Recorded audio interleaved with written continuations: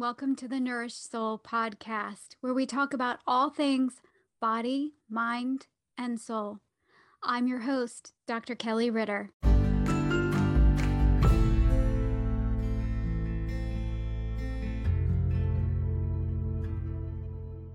Happy Mother's Day to all the mothers and the mother figures that are listening. At the time of recording this, my youngest son is turning 18 tomorrow. The baby is turning 18. He's going to be an adult. And the 20-year-old is on his way home tomorrow from college. So I will be a happy, happy mama to have a full house. And I hope that all the mamas are having a great Mother's Day. I just wanted to also send my love to those who have lost a child or lost children. I don't think that there is any greater pain than losing a child. So I wanted to send out some love to any mamas that have lost a child. This particular episode is with a doula. Nikko Kennedy is a beautiful, bright soul that I know through the Quantum Biology Collective. She and I have both trained in quantum biology, applied quantum biology, that is. And I wanted to hear a little bit more about Nikko's story. She's really bright, and she always has amazing questions, and we have great conversations on the Quantum Biology Collective calls. So I wanted to have her on, and I thought it would be great for Mother's Day to have a doula talking about all kinds of quantum health related things, but in relationship to having babies, to wanting to have babies, having babies, and then postpartum after we have them, how to keep the whole family healthy. And we talked about circadian rhythms, mostly about circadian rhythms and some mitochondrial health, and then also nutrition. So we both have some things to say about nutrition. So I hope that this episode is refreshing for you to hear. It may, even if you are not a mama or wanting to be a mama, I think it will be refreshing for you to hear some more about quantum health and quantum health strategies. So happy healing, and thank you for being here, and thank you for listening. Well, welcome to the show, Nikko. I'm so excited to talk to you about all things quantum health related. Yeah, me too. Thanks for having me on. Yeah, so I thought it might be a good place to start to just tell me a little bit about how you made your way to quantum biology and the Quantum Biology Collective. Yeah, absolutely. So I came here kind of through my own personal healing journey, like many folks did. Yeah, through my own learning, I discovered the light aspect of everything. And that was kind of the first place that I started. And profession, I'm a doula. And so I help women through the childbearing experience. Yes. And a few years ago, I realized that the quantum biology really affected the pregnancy process. And I wanted to learn more about that through someone on Instagram who is it, Little Pioneer Woman, Charlotte. Do you know Charlotte? I don't know. I probably do know Charlotte. Okay. Well, anyways, I should. yeah, I ran into her account and she said she's circadian certified. So I thought, like, wow, that would be perfect. I was kind of thinking of creating a certification or something, but I really just want to focus on, pregnancy, birth, postpartum. So I was really happy to find the Quantum Biology Collective, and they were able to help fill in some gaps that I had because I was a self-study. Although I do have a degree in biology and psychology. Yeah, I was going to say, you're very sciencey, and your questions on the calls, I'm like, wow, you really, for somebody who is self-study, you obviously had a background to understand things. Exactly. I was poised to be able to read the research because my degree. So originally I was going to become an OBGYN. And then I realized that was not the actual path that I wanted to go. And so at the last minute in my degree, I took a hard swerve towards science writing. And so my last classes were all just how to read papers and translate them into something that makes sense to everyday people. So that's really what I'm trying to do with my quantum work. Yeah, and you're really good at that. You're really good at taking the science and helping us all understand it a little bit better. And I love your work. I love that you're working with the mamas and you're helping moms pre-birth, during birthing, and also postpartum, which is, such a hard time for a lot of us. It's beautiful and stressful all at the same time. So it might be helpful if I don't know how many people understand circadian rhythms, and that might be a good thing for us to just say, what do we mean by circadian rhythms? Sure, absolutely. So the simplest thing is the circadian rhythms. They make sure that everything that needs to happen in the body happens at the right time. So it's just a matter of having A before B before C. And the body doesn't function as well if things are trying to fire out of order. And Right. so there's a couple of ways that that rhythm is entrained. And I think there's a common misconception that it's all about the alarm clock. Mm-hmm. And what is actually more important than the alarm clock is the light signals. And then the second most important are the feeding signals. So that's part of where I was really excited to talk with you, because I know you do a lot of nutrition. Mm-hmm. And so in pregnancy, there's kind of this misconception that if you eat a good diet, that's all you need to do to have a healthy pregnancy. It's really common, just, diet, diet, diet, diet. Mm-hmm. And I know through your journey, I've listened to some of your podcasts and we've talked a little bit before, and how you kind of came up to the wall of how far diet can take a person without addressing the quantum. And then conversely, there is this kind of piece in the quantum biology world where they say, if you have everything in your light environment and, quantum right, then you could eat doo-doo on a shingle and be fine. And so that doesn't really apply to the pregnancy. It may apply to people in other phases of life. And so I was hoping with our conversation that we could kind of get at where the nutrition and the quantum biology meet. Yeah. You know what I mean? Have you seen that kind of dichotomy of like? Yes, of course. Of course. And I would love to get to the point where I could eat, poop on a shingle and that would be totally fine. I just am not there.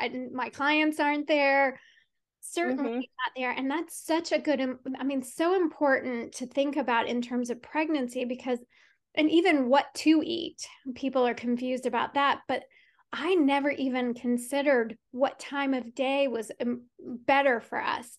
And really, what's so important, I've learned through reading your work and seeing your work, is that we get our circadian rhythms from our mama. Yeah. Like, it's really, our mitochondria come from our mama. We also get our microbiome, which is really important for our health and our mental health. So that microbiome, the first microbes that we get are from birth. So, right. And then breastfeeding, and then the environment that we're in. So if our mama if her circadian rhythms are all messed up, and so she's totally off, and her mama, and if everybody was off, then we're off.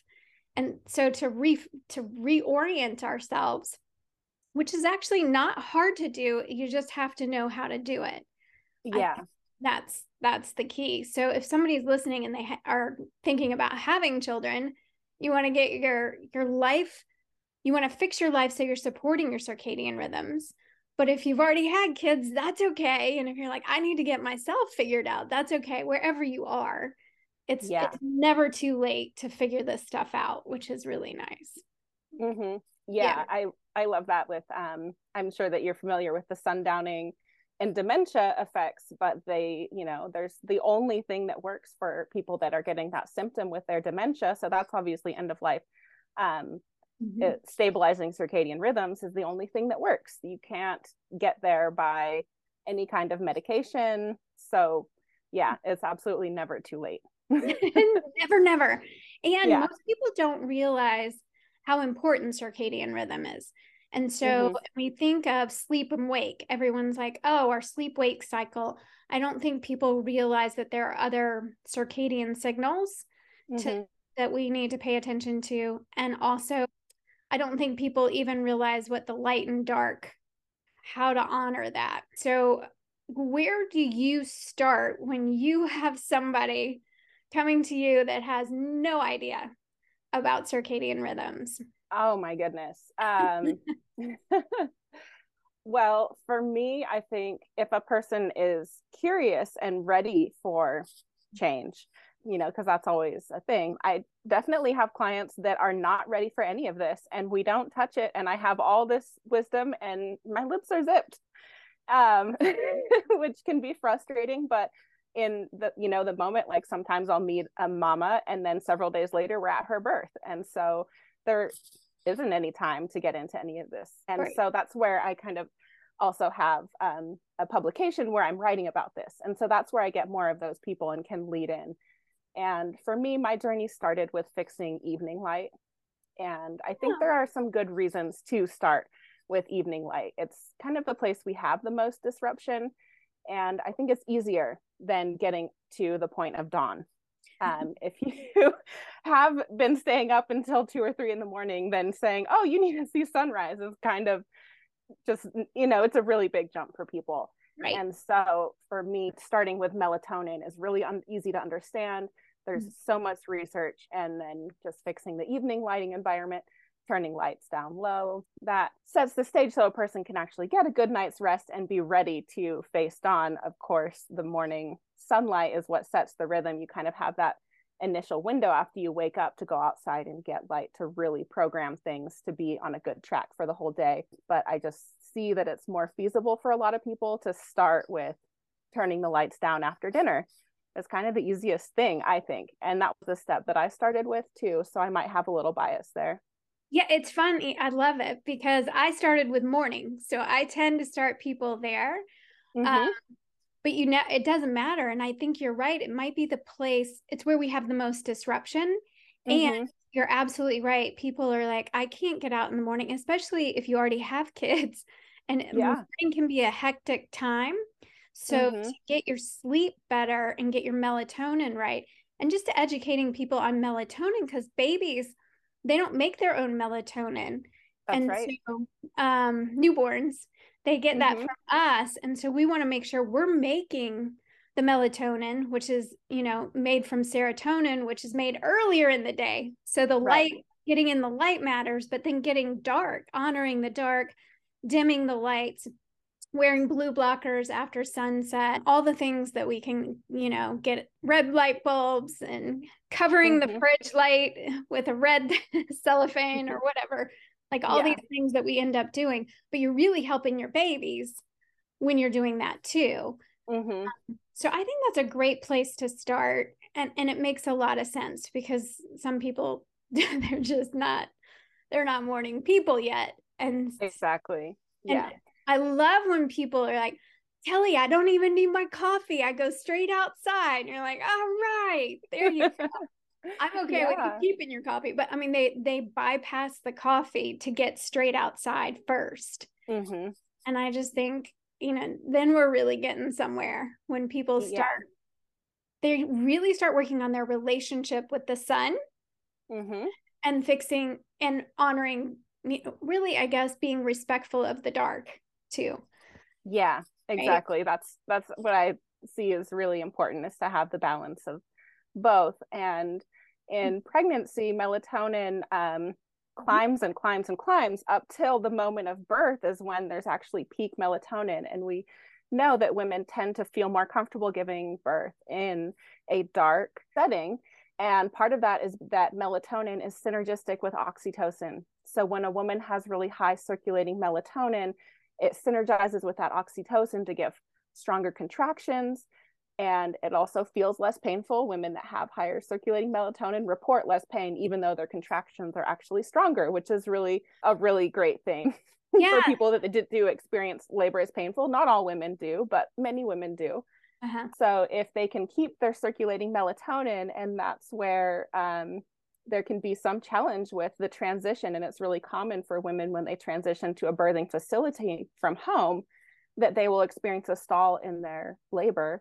And that can be partially from the adrenaline kicking in from transitioning to a new place, but also from the really bright lights going through the hallways, getting checked in, all of that. That it takes 2 to 3 hours for melatonin to really circulating once you get back into that dark environment. It really has implications over a long term, but it also in pregnancy can have this really acute interaction with the labor and delivery process. Well, and oxytocin, I'm also thinking for postpartum depression, and for being able to bond with your baby. I never thought about melatonin being involved there, but of course it is. So that makes a lot of sense to me. And I never thought about, my birthing plan, and my child is 20 and the other one will be 18 tomorrow. So, right, I was like, my plan is to leave with the baby, like, have a baby. Yeah. And everybody leave alive. That was my plan. And I wish that I had known some more of this, just about lighting too, because I probably would have at least changed the lighting in the facility. But, yeah. oh well. And, you know, babies generally want to come out. They, you know, if they're, you know, they want to come out, they want to be born. And so the process does work, but we are in a place in the US where our maternal mortality rates are not keeping pace with the rest of the world. And so we're kind of at a disadvantage compared with other places in the world. And so a lot of people are trying to unpack and figure out, why is it that American women are having such a harder time through their births than other women around the world, and trying to divide up and figure out where it's happening. And the best estimates are that about 60% of the factors that are leading to these more maternal mortality rates are in the home. Lifestyle choices that lead to poor health, obesity, chronic illnesses. And so doctors and like birthing professionals get a lot of the heat, because there are some things where we have higher level of interventions, but it doesn't add up to all of the lifestyle factors that people can make at home to prevent those chronic illnesses. And so when we start looking at preventing chronic illness before pregnancy, that's where, as you know, quantum biology plays a huge role in having a mom set up to have all the resources she needs, not only to get pregnant, but to make it all the way through the birth and postpartum experience healthy. Yeah. And really anybody. I mean, truly, quantum biology has so much to offer all of us. So anybody listening, they were like, oh, well, I'm not trying to get pregnant. I'm not pregnant now. It's everyone. But what I think is so important is that this isn't really well known. And so we really have to help spread the word for people. And for, you know, for you, do you start with circadian rhythms if somebody's open? Or do you just kind of see where they are open? Maybe food, because we're talking about lifestyle. And so but it's not what people think. People think exercise. A lot of people will think their sleep is good, and that their sleep is actually not great once they fix their circadian rhythms. I keep saying fix your circadian rhythms. You really fix your life to support your circadian rhythms, right? So you get your circadian rhythm supported, your timing of things, when you eat, your light environment, and being in nature. So I think that's a key piece too, just for the safety signals. And I think the more a mama can have safety signals from her food, from her light environment, from being in nature, earthing, all of that, the better off the baby's going to be, the better off everybody's going to be through the whole process, but certainly once the baby's born.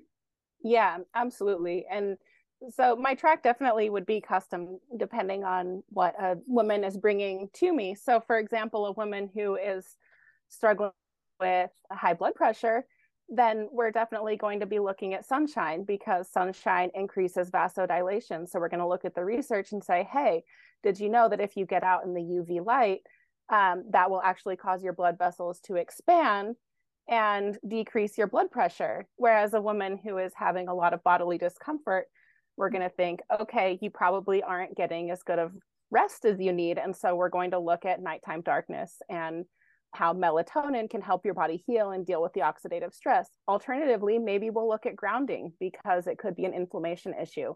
And if she could absorb more electrons from her environment, she would have more energy to do the healing that she needs. And you can just, you know, it's really easy looking at the research to see the pictures like, look, here's someone with joint pain. Here's what it looks like at 0 minutes, 5 minutes, an hour, up to 3 hours. They've done studies showing just continually decreased inflammation from grounding. Yeah. So that's where it really, each person, depending on what their complaints or symptoms are, might have a different piece that is maybe not quite as ideal in their life for their unique situation. Yeah, absolutely. And ideally, you can get people. How early do you like to get people? I mean, it sounds like you meet somebody and sometimes you're delivering the baby in a couple of days, but ideally, how soon would somebody start working with you? Yeah. Well, mamas deliver their own babies. Right, And right, as right. a doula, I am a non-medical professional. And so I'm providing, intellectual support, emotional support, physical support. And so in a consulting wise, I will work with women at any time. And I've actually been finding a lot more women coming to me who are having fertility issues. And so that's something that I never encountered before I started talking about circadian rhythms and grounding and quantum biology, because before I would only work with women who actually were pregnant. And so usually I'm meeting women towards the end of their pregnancy, right, through the birth, and then doing postpartum. And in that sense, a lot of the research about doulas is that doulas are great for reducing risk of postpartum mood disorders, yes, and initiating healthy breastfeeding. mm-hmm. And so my first 10 years as a doula were almost entirely around creating birth plans and then looking at the postpartum piece. What's the plan for this? And so now I'm kind of finding this other category of women finding me who saying, I'm, interested. My husband and I have been trying to conceive for a long time, and, it's not working, but it seems like this quantum health could be a factor. So it's really interesting how it's kind of changed the populations that I'm working with. Once I started speaking up about this. Yeah, which I think is fascinating too. Yeah. So talk to me about the food nutrition. What, in your opinion, makes the most sense from a quantum perspective, knowing what we know about food and what mamas need before, during, and after having a baby? And what do you think? Okay, well, there are three things that I kind of have some pretty strong feelings about as far as looking at the research and these specific categories of nutrition. So one is fluoride. I think looking at the evidence, there's just no reason for a pregnant woman to be drinking fluoridated water, having fluoridated dental treatments, because it directly inhibits melatonin. And so we just see that pretty much every problem that women get in pregnancy generally has melatonin and sleep disruption as an underlying factor. And so it doesn't make sense to do anything during that period of time that could interfere with the melatonin process. So that's one. And then as far as the specific nutrients, like generally nutritional advice, go to your doctor or, whoever your care provider is, they'll give you a meal plan. And there are a couple pieces that I just like to point out the quantum piece, like vitamin D. Obviously, if you are pregnant in a time of year where you can get vitamin D, you can get huge doses from the sun that aren't as, when you get a huge dose of oral vitamin D, it can actually make your body less sensitive to vitamin D that you eat after that huge dose. And that doesn't seem to happen with sunshine. Nope. Right. So, I think the vitamin D is a great place to open the conversation about vitamin D. Is the sunshine vitamin. It's so important for pregnancy. Everyone agrees about that. And so let's think about how important the sun itself is for pregnancy. And then the last one is the folate cycle. And so all women know about taking folate.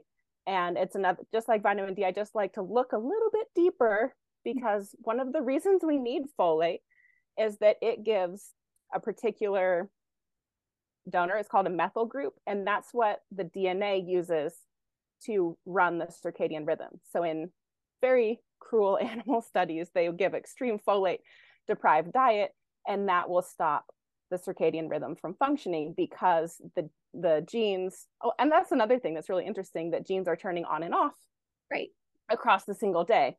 I used to think of it as a more static thing before I really understood what was going on, and then learning that it's happening throughout the day. And the folate cycle is the main donor of the little snippet of the methyl groups that are used to tag, is this a nighttime process or a daytime process? And so that's where I'm in agreement with the mainstream idea that we really need folate, and that we can't be risking a pregnant woman getting folate deficient there. And so I just like to bring that piece, like part of why that's so important is because it powers the circadian rhythm. Right. And we could go into like what it looks like when you have dysfunction there, but I think I want to just Right. talk nutrients for a second. What do you think about DHA? Oh, yeah, of course, DHA is super important. Right. Yeah. For brain health. Yeah. Yep, absolutely. Yeah, to build the baby's brain. And then, as we know, that also helps build our ability to tolerate the sun. So, of course, seafood. Right. And yeah, I really like referring people to Lily Nichols. She's a registered dietitian, and she wrote the book Real Food for Pregnancy. Yes, I've seen it. Yeah. Yeah. So it's really, really good on the nutritional piece. Mm-hmm. And so that's like a great resource to bump people to. She talks all about DHA and vitamin D and all these things. However, she doesn't have anything, and this is where I was kind of hoping to talk with you a little bit about how the local like sun cycle entrains our digestive process. Yeah. So she is all about customizing specifically carbohydrates. Like if you live in Alaska in the middle of winter, your body's not going to tolerate carbohydrates nearly as well as it would if you live in the equator, yes, because of the way the sun programs our digestive system. So have you done research looking into that or helping clients tailor their diet based on season? Yes. So I'm a big fan, right? And it just started making sense to me that we want the body to be as oriented as possible to the time of day, the time of year, the season that we're in. And so for eating foods out of season that aren't grown locally, it may not kill us, right? It's, we can sustain, but it's certainly not, it's going to be disorienting to the mitochondria. It's going to be, and if you're already having some health issues, it just doesn't make sense to me to confuse the body. And you're increasing inflammation, you're all of these things. So yes, and what's amazing is when your sun exposure, so being outdoors, particularly early morning, getting that light if people are worried about UV, but you really, then you prime yourself. You know this, you talk about this a lot. We can prime the body by being out early morning and at sunset, and you prime your body to be out more and more during the day to get when you can get UV light. But then you want your food to match, right, the season that you're in, and entrain our microbes in our gut change based on the season, the sunlight. And so we're more able to eat things in summer that are growing in summer than, obviously in winter. So I'm a big fan of eating seasonally. I think it makes a lot of sense. I think for a mama to really have the most energy to do what she needs to do to grow a baby, have a baby, take care of baby after. Because that's a lot of work. You want your mitochondria to be as healthy as possible. You want the least amount of inflammation. You're going to have less, you're not going to be as uncomfortable, not have as much pain. Plus everything's going to work better for baby. So I'm a big fan. And I'm also, I've always been kind of leery of taking things like melatonin and vitamin D, unless somebody's truly deficient and they just have to. I mean, we just have to because it's too risky for them not to. But when we eat seasonally too, I think our body's more able to process things and digest things. But I don't like people taking things that the body makes. So minerals, I agree. Yeah, like we don't make minerals. So sure, we can supplement with some minerals and some other things. But when the body makes it, I don't think it's a good idea to take it, because then you're telling your body it doesn't need to make it. So yeah, absolutely. I get the melatonin question pretty often because a lot of people do think of it as just a thing that you buy at the store. Right. You just take it. You've been taking it forever. I'm just going to, Yeah.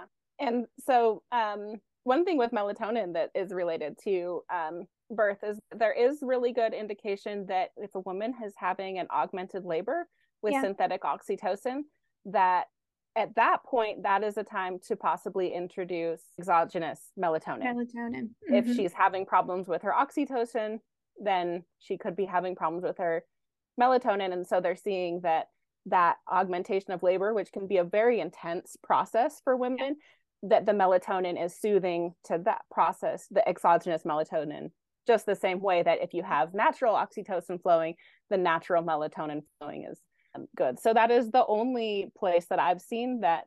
And then I know that there are some people that have really, really rare, like actual problems with their sleep-wake cycle, and that would only be diagnosed by a true professional. Yeah. Right.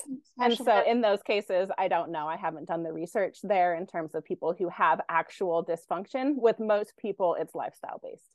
It is. And for me, where I see it, where I use it sometimes is trauma. So when somebody's had significant trauma, particularly in childhood, and if it's been at night, so if their trauma occurred at night and now they have sleep, they're afraid in the night, they don't like to, then sometimes we have to do whatever we have to do to get their feels figured out. So I'm not against anything. If there's a way to use, I just use it thoughtfully. Yeah. And, rather than all willy-nilly. For me, the entire first pregnancy for me, I had a urinary tract infection. Oh, wow. And my doctor said, I'm going to put you on a low dose antibiotic. And I said, well, is it okay for the baby? And she said, I wouldn't give you anything that was bad for the baby. I know. So I have I'm still kind of sore about that because, rightfully so.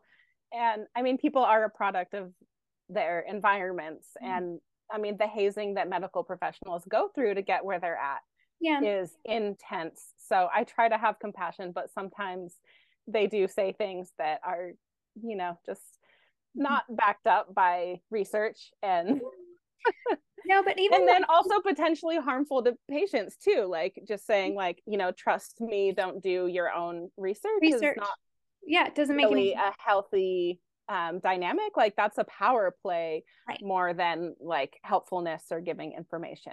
Yeah. And also you're just basically saying, don't trust your gut. Listen to me. And we, by all means, want everyone to trust their own intuition, their own gut feelings about something. And if you're not sure, like do your own research. But I mean, we're all here, and I think I've done so much healing since then that might not have had to happen if we'd had a different doc, but it is what it is. But and that's something too that sometimes women are actually having to change providers once they realize they're not getting along. And sometimes it's all the way at the very, very end of pregnancy. And that's also something where, like as a doula, they might be bringing things and say, oh, have you talked with this to your provider? And then they, get kind of like clam up or like some kind of thing like, oh, well, do you feel comfortable talking with your provider about this? And, then you can kind of open the conversation and, do you actually have the right provider for you? And don't be afraid to break up. I was like, I really need to break up with this provider. I ended up having the only man in the practice. Like I wanted an all women practice, and the only man in there ended up delivering him, and he was phenomenal. I loved him. I should have seen him from the beginning, but it's all good. But I think feeling comfortable, I always talk about it in terms of energetic match, because you can actually really like a practitioner that you work with or a provider, but it's not a good match therapeutically, energetically, frequency wise. And I learned that from a scientist, Dr. Valerie Hunt, who used to be able to predict where people were going to get sick because she could see where their energetically they were weak. She used to talk about your provider needs to be strong where you're weak, and vice versa for you to be a good match. And that was always my argument for getting as healthy as possible as a provider, because then you're a match for more people. So not that you can be perfect, absolutely. But it's like, okay, well, if I'm healing the frequencies and I'm healing as best I can, then I'm probably going to be a match for more people to help them. So yeah, I love that perspective. And I mean, it even fits like from psychology. There's attachment relationship theory where they say, you know, it only takes one secure person for a relationship to thrive, but there needs to be one for it to be a healthy dynamic. And so if you can be the one, then you're sure that that relation, even, you know, no matter where the other person's at, if you can be that, you know, secure person within yourself, then you can have the potential for a healthy relationship no matter where the other person's coming from. And as a provider, I think that's really important if you're really trying to do a good thing with your work, which of course we are. Yeah, I think we all have, our hearts are in the right place. So for you as a practitioner, I mean, you're about to have your fourth baby. Yes, that's right. So that's exciting. So Yeah. what does your day look like? Typical day. I don't know if you have a typical day with 3 kids, Yeah, but just absolutely. to make sure that you're doing everything that you can Mm-hmm. to heal as much as you can, and to be protective of your circadian rhythms. Yeah, my day starts. My husband and I like to get up, and first thing we like to go outside and take a walk, wear our leather soled shoes. Hopefully the ground is still moist, so we're collecting electrons and catching that first bit of light, and just kind of walking laps around. And then after that, we come inside and have breakfast and get on with our day. But the first part is tuning in with each other and with our environment. And that really is helping me feel super strong and supported through this pregnancy. And then for the rest of the day, it's like a balance between the indoor work that we do. Like for me, I'm homeschooling my kids, and, you know, often, you know, I'm generally working on education too. I love learning. And so I usually have some program or other that I'm doing. So I'm working on that. And then I'm writing on my blog. And then, when I have client meetings, of course, those will get scheduled in along with all the other activities of the day. But we also always try to make sure to get out in the brightest part of the day. And part of this is also with the kids, because I have children and I want them to be healthy. And so it's kicking them out of the house pretty often. And so we've been doing the 1,000 Hours Outside program, which I highly recommend for any homeschooling families, because they're coming at it. They do touch a little bit on circadian rhythms, but they have research on child development from all over. And their first idea was just to match the general amount of screen time most kids are getting with outdoors time. And then they found out, like, oh, well, kids who spend about 3 hours a day outside, like, have better academic performance, like better health, like all of the things that we found through quantum biology. They were just looking at it in terms of outside time. And in terms of like, achievement, but still. So we have a tracker, and so my oldest daughter is responsible for tracking, and if they get out before noon, they get to fill in an extra little sunshine bubble, and they write what the weather is and go. And the point is to try to get 1,000 hours across the entire year, which works out to about 3 hours a day. So obviously, depending on your climate, some days you might be able to get 6 hours outside or more. Others, you might only be out for 30 minutes because it's just horrible sleet or whatever. So it's not like 3 hours a day. It's like a holistic thing. So that plays a big part in structuring our day to make sure that the kids are getting out at all the quarters, just like I need to get myself out at all the quarters. And then in the evening, it's, you know, a matter of trying to get dinner early enough. I think that's our biggest struggle, is trying to get dinner before sunset. It's just so hard. It Easier in the summer. Yes, when you have a longer. And then we wind down in the evening. Sometimes my daughter will read bedtime stories, or I'll sing lullabies, and all of us kind of sing together when we do our lullabies, which is so sweet with the youngsters. And I think it's just really wholesome. My husband insisted that I learned how to sing so that I could sing to the children. And so that's our kind of nighttime thing to settle down and try to get to bed early.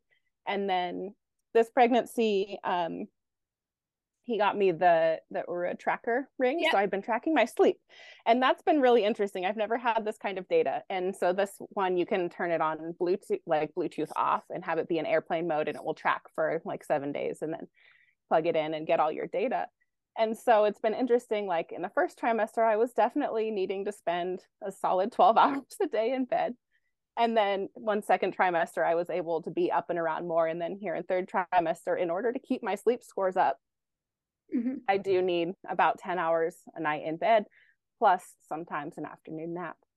And you can see, like, otherwise it will say, oh, your heart rate variability is going down. Like, sounds like you're not getting as much rest as you need, and that kind of thing. So that's been an interesting, just having this kind of like data box telling me what I already feel, but it's like kind of validating, like, oh, you really did need that nap. Yeah, you really do need to rest.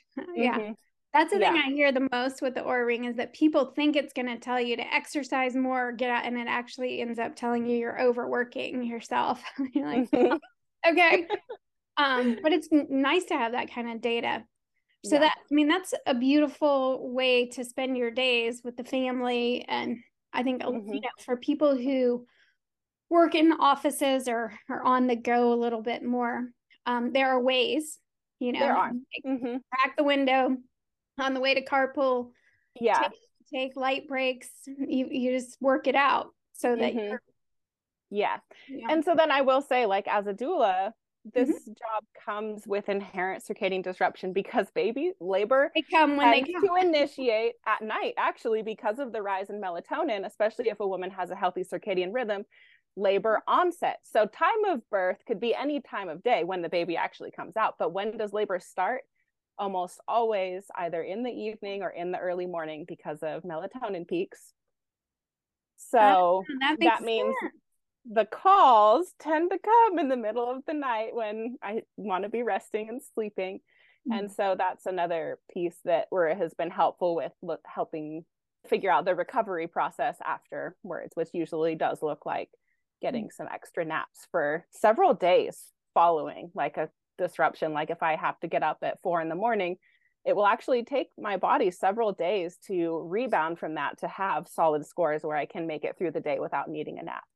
Oh, I think that's a good point, because there may be people that, for whatever reason, they have disruption too, or a newborn, or something that keeps you up or a puppy, which is the crazy thing that I did.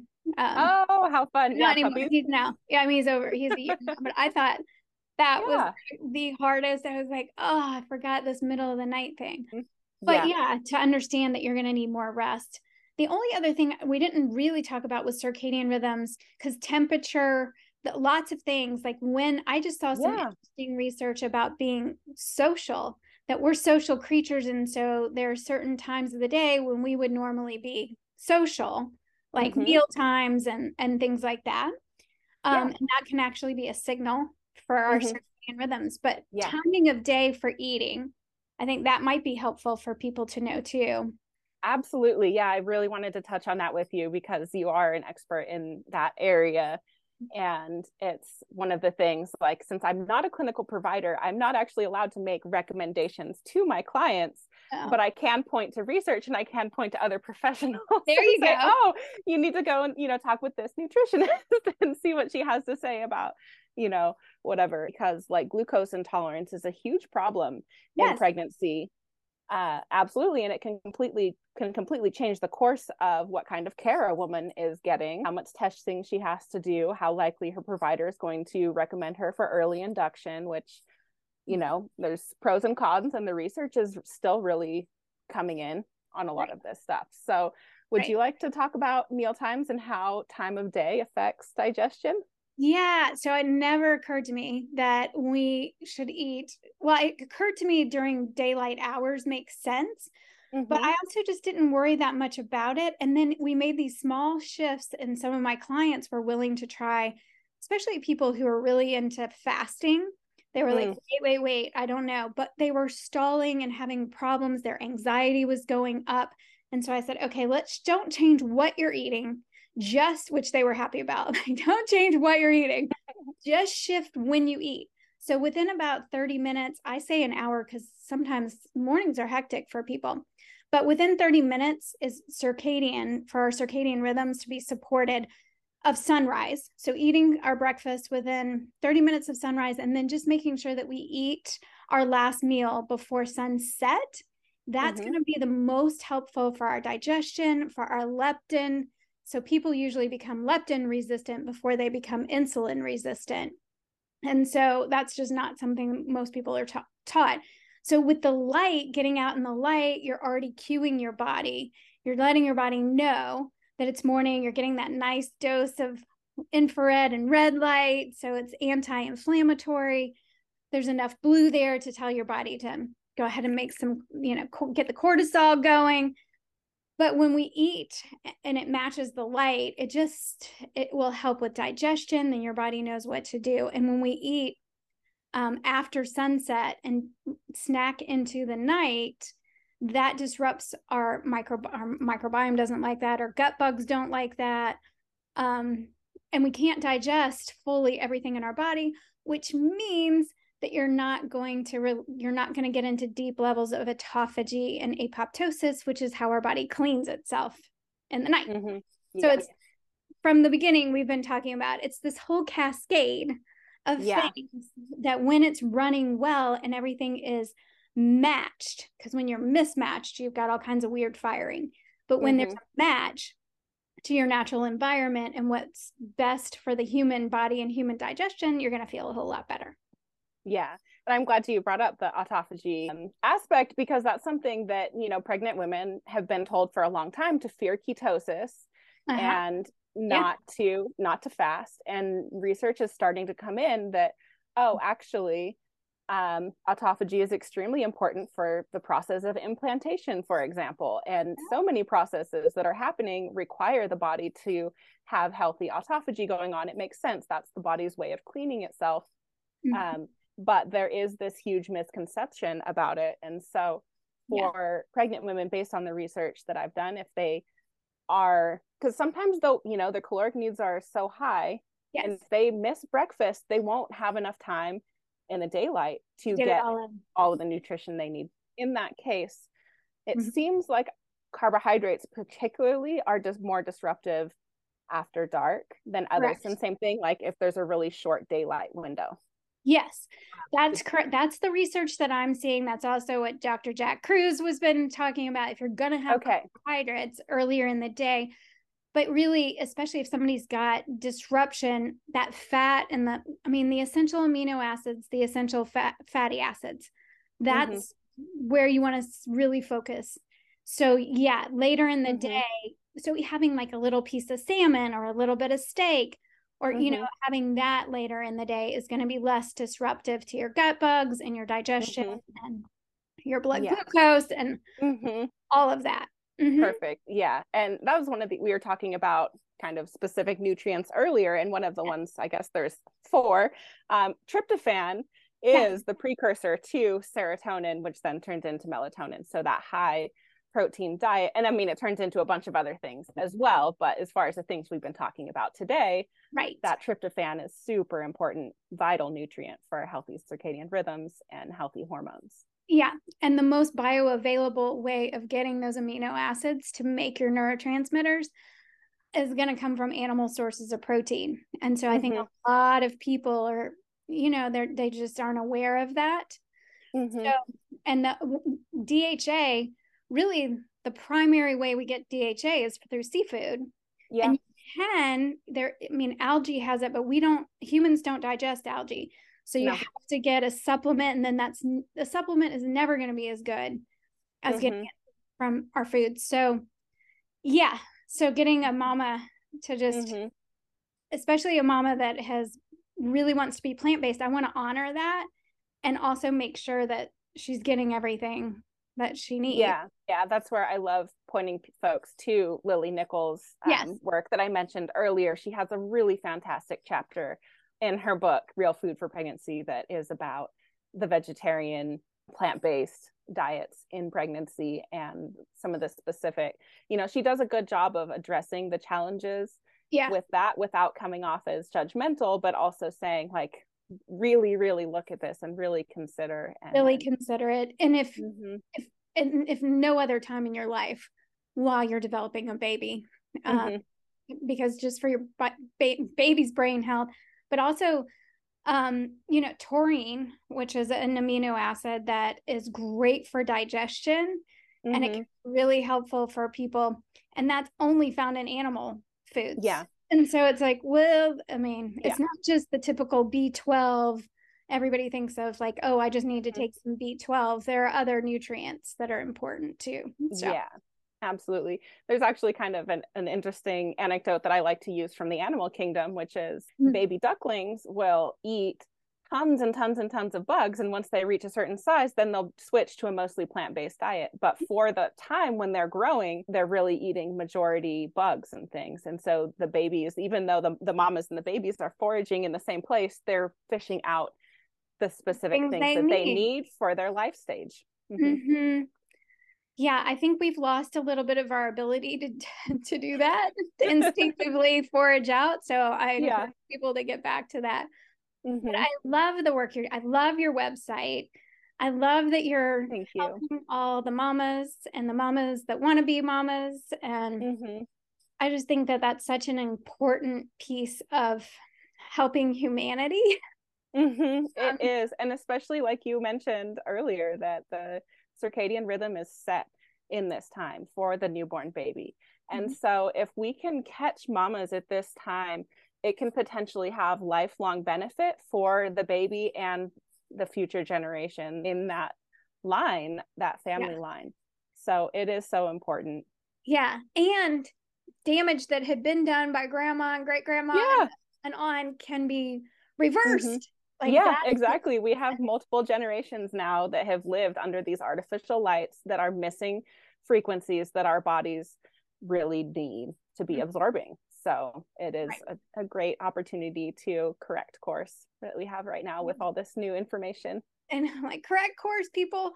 We're not getting rid of technology. We love it, but we got to use it smartly, and we got to understand that the light is more important than anybody ever realizes. So yeah, it is. And for those newborn babies too, there's so much, like, protect them from sunburn and all of that. And so that's a place where, like, the D-Minder app can be helpful if you're not confident with going out for that, and to find when there's a low UV index to take that baby out.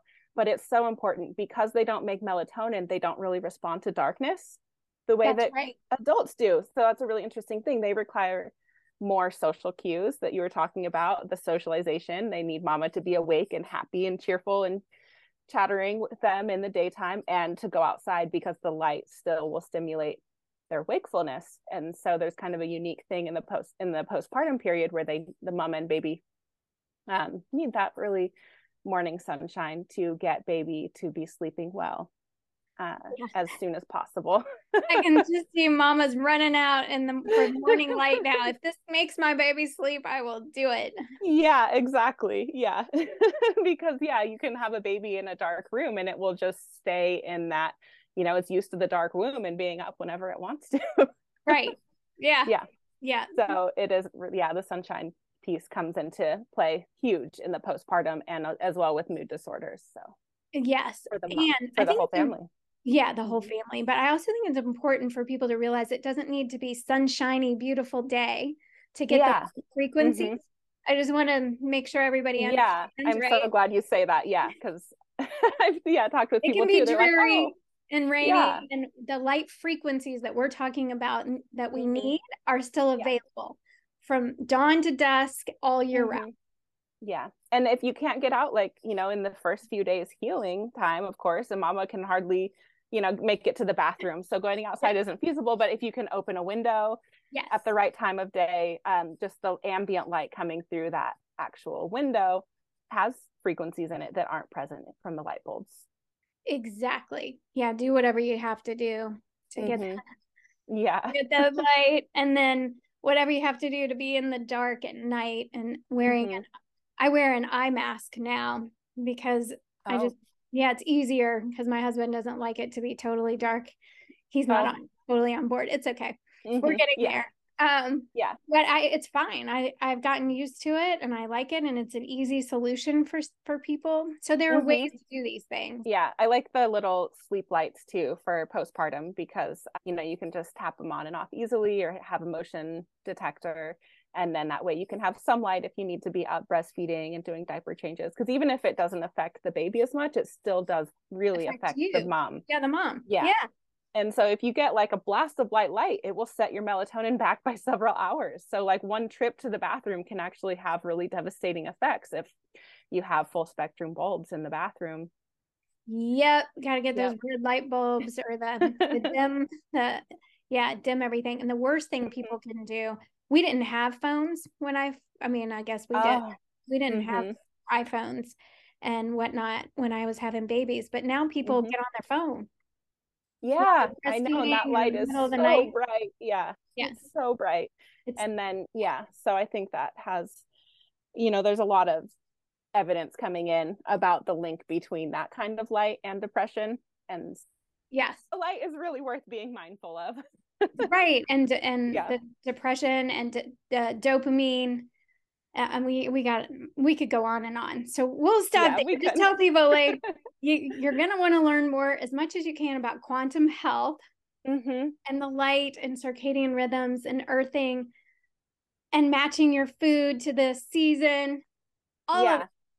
Yeah, it's very nature based. It really is. And so whether nature given or God given or whatever you believe, like the fact is that connecting with the space that's around us, that is a really big giver of health and vitality. Yeah, it's meant to help us heal if we'll let it.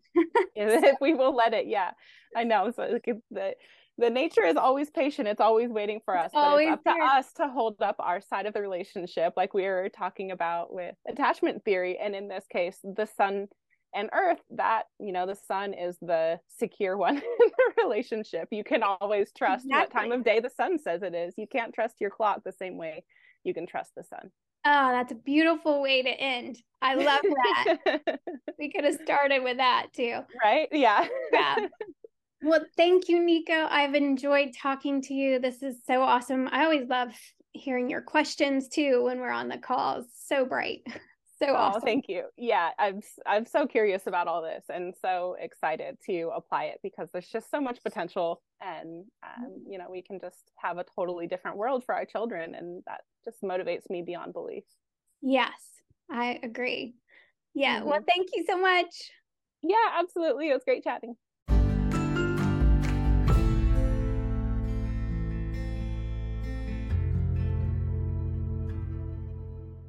Thank you for tuning in to this episode of the Nourished Soul podcast.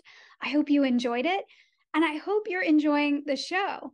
And if you are, I would love it if you would rate the show. And I'm also going to ask a favor. If you have not already done so, if you would consider subscribing to the show. It is very helpful for us to have more subscribers, and I greatly appreciate all of our subscribers. I also wanted to give you a couple of places where you could get more information if you wanted it. I am putting more videos on my YouTube channel, some shorter videos, some longer videos, but I'm spending more time putting content there that I hope will be helpful. It is still about nourishing the body, mind, soul, information about quantum health, nutrition, mental health, anything that I have found to be particularly helpful, but it's that fresh perspective on vitality and healing that I have there. So you can go over there and find it. Dr. Kelly Ritter is the name of my channel. I'm also putting more information and putting more time into Instagram. So if you're on social media and you want to connect, I love to connect with people via Instagram, Dr._Kelly on Instagram. And I'm doing more lives on Instagram and doing my best to put more information out, especially on the quantum health strategies that I think are so helpful for people, but in bite-sized pieces. So you can digest that, get it on the go, whatever you need to do there. And hopefully that will be helpful to more people. So thank you so much for being here. I'm so grateful. I love doing this show. And it is my pleasure to bring it to people and hope that it is helpful in your own journey. I hope you are being really good to yourself this week and that you're having a fantastic week. So happy healing.